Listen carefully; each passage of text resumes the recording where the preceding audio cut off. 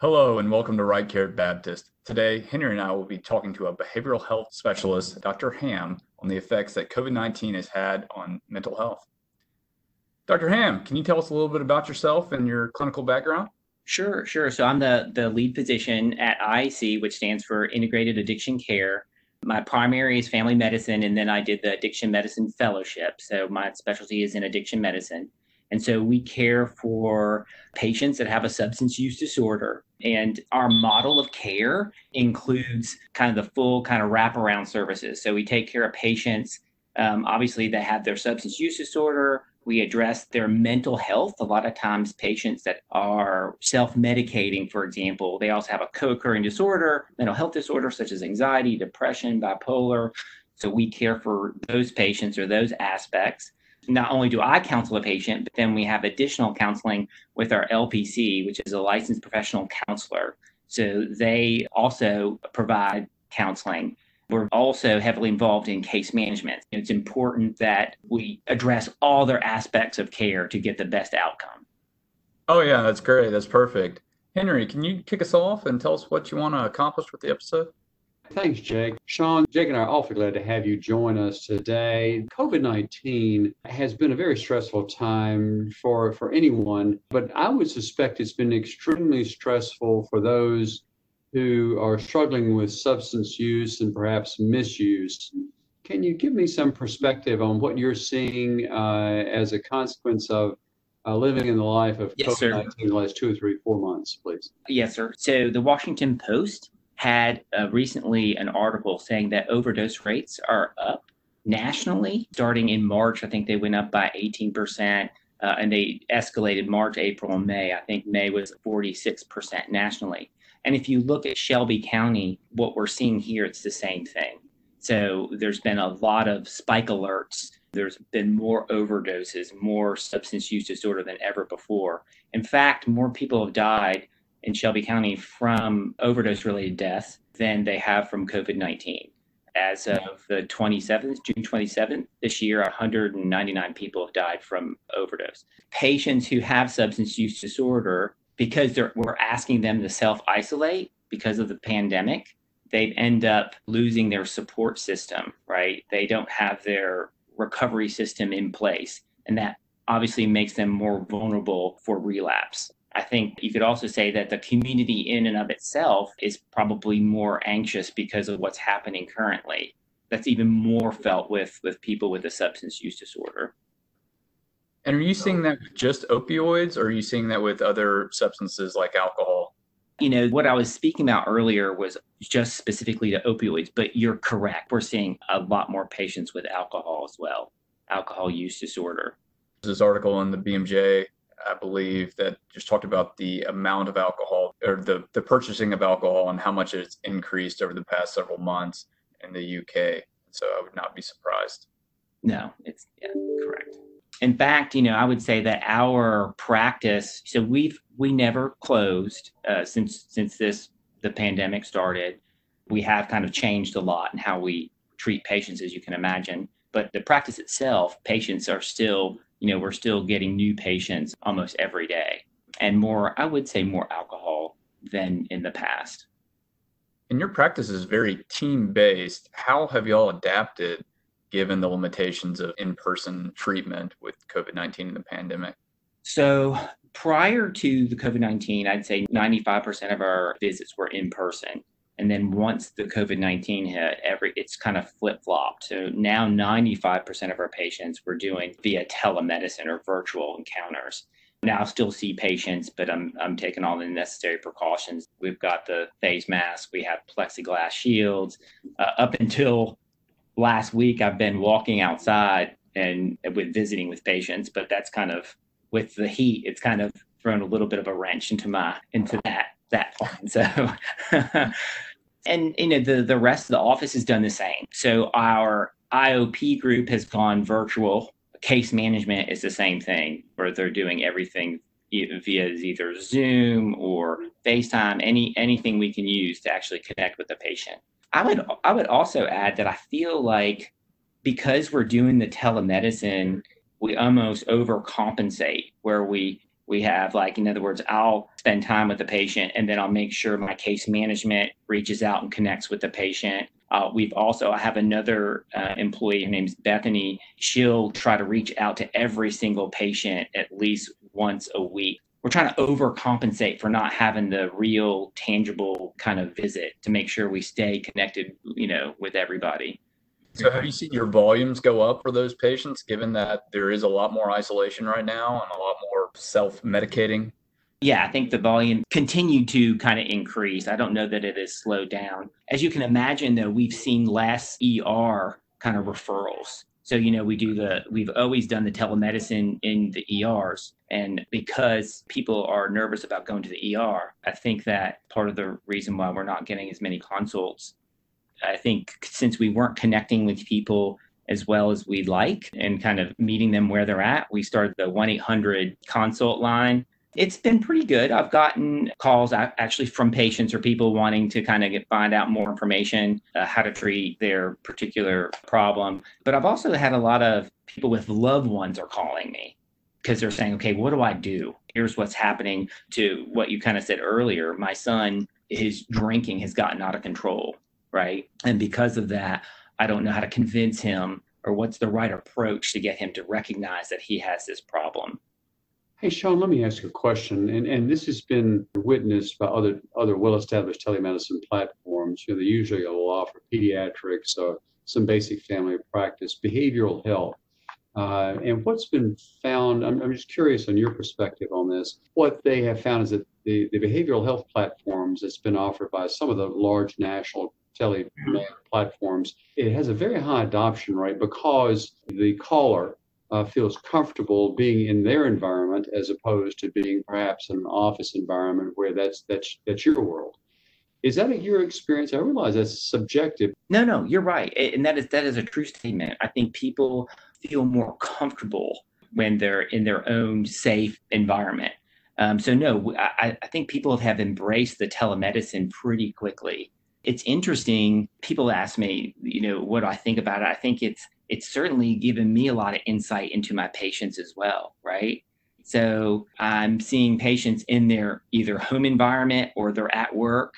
I've been pleasantly surprised when I'm like, oh, wow. Oh, I believe my patients, but I'm like, he does have a job. He's at work right now, But it's also given me insight too, where I'm sitting here, thinking I'm doing a great job, and then talking to them and they're lighting a cigarette and they're in a house coat and it's 11:30. Clearly there's more work to be done. Any numbers, any thoughts on recidivism? Recidivism has always been such an issue around substance misuse and use with habituation. Any sneak previews on how you feel telemed is going to be able to conquer recidivism rates among those who are habituated? So no, I don't have a number per se, but again, what's nice about it is when it comes to addiction medicine or anything really, there's barriers to care, right?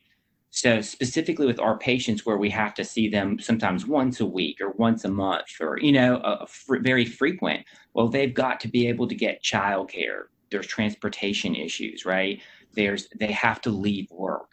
Some of my I think it's really helped them to actually be more compliant and to kind of stay on task and stay focused, Now, again, I think it's given me insight to identify others where it's like, okay, this is fine for now because we're in the middle of a pandemic. But in the future, this is where I would probably continue the in-person visits with them.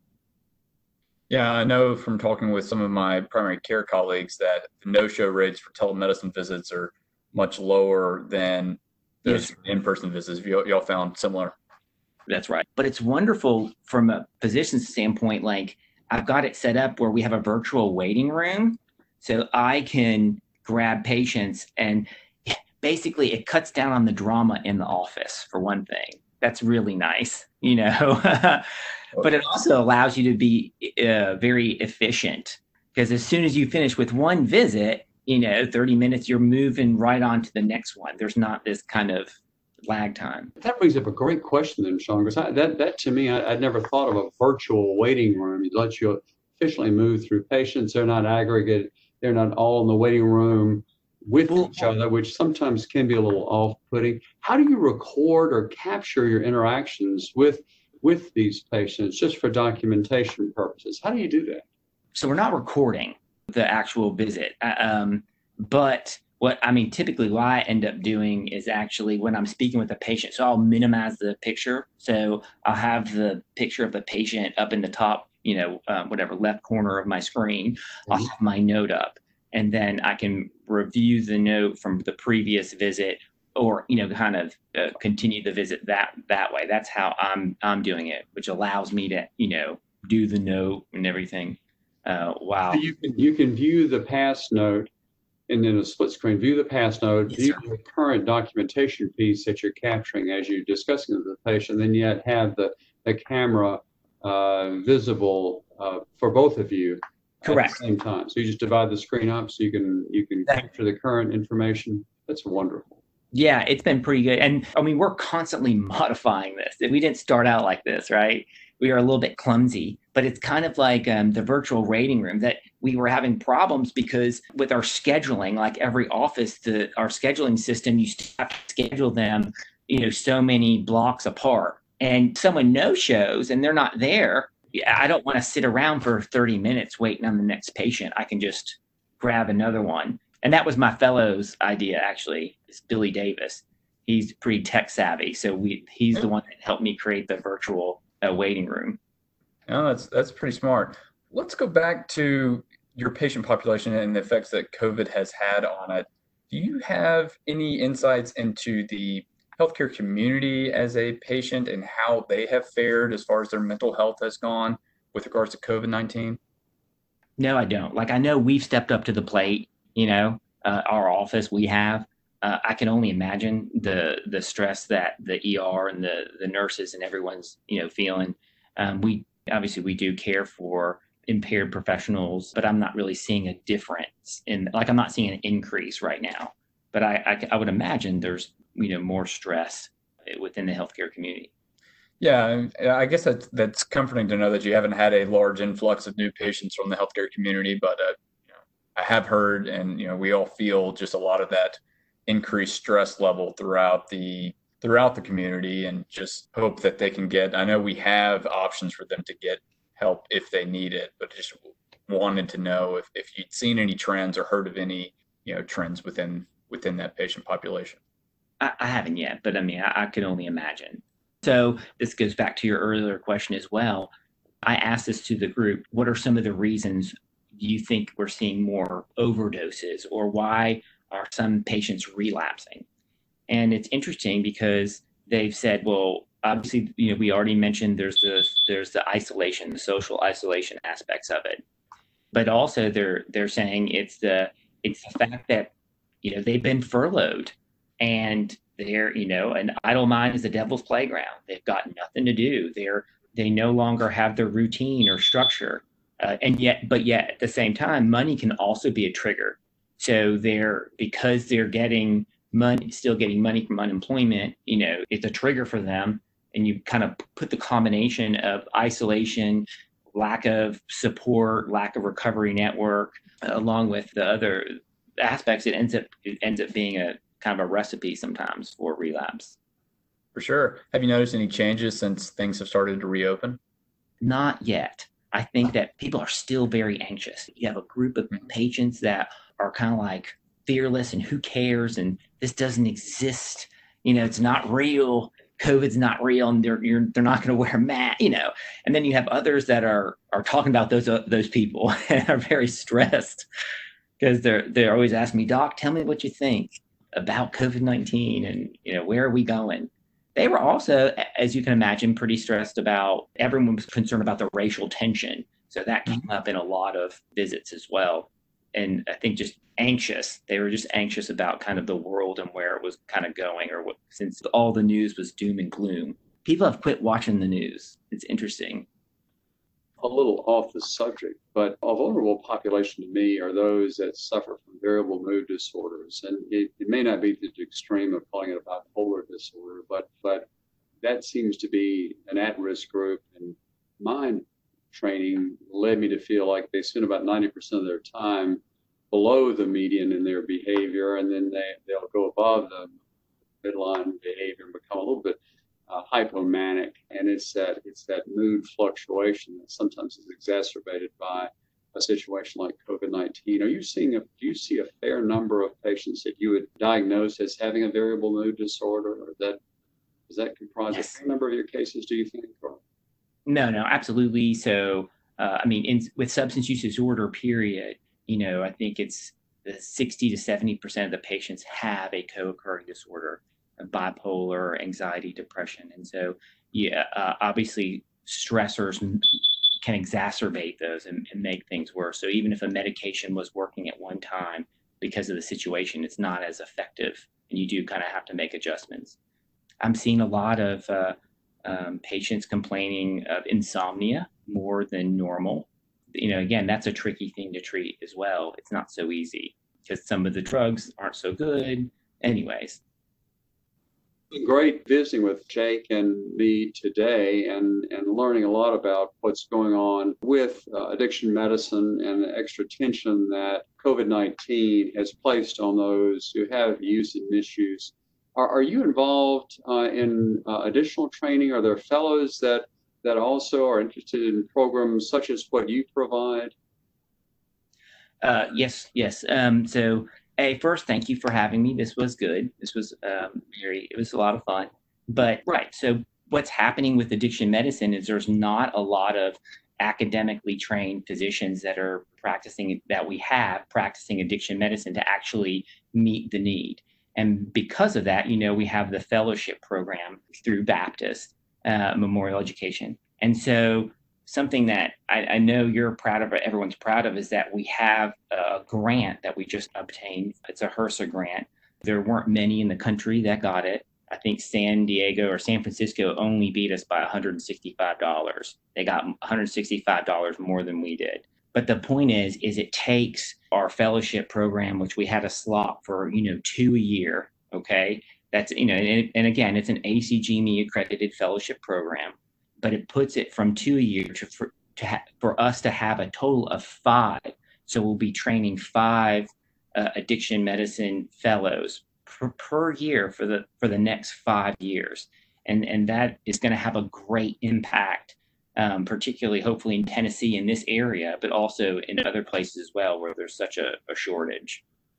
So, do you have fellows currently in the program with you, Sean? Yes, sir. So I've got one right now, Billy Davis. He started, again, off cycle, since it's a brand new fellowship program, right? We just got it. I've got 2 more starting. One started, actually today's her first day. She's going through the orientation and everything. I'll have another one starting at the end of this month. And I have an opening for 2 more fellows this year. Now, again, keep in mind, there's a slot for 2 more just because we just got the grant. So, I think it's been 3 weeks, maybe a month or so. We've been scrambling to try to fill those other 2 slots. That's great. I mean, that's definitely very promising, especially given the opioid epidemic, not to mention the effects that COVID-19 pandemic has had on substance abuse disorder. It's definitely going to be really needed. Oh, no, it truly is needed big time. Thank you, Sean, for joining us on Right Care Baptist, and thank you to the audience for listening. Remember, you can go to the show notes to find the link to the CME survey, and we will be back next week with a new episode. Thank you.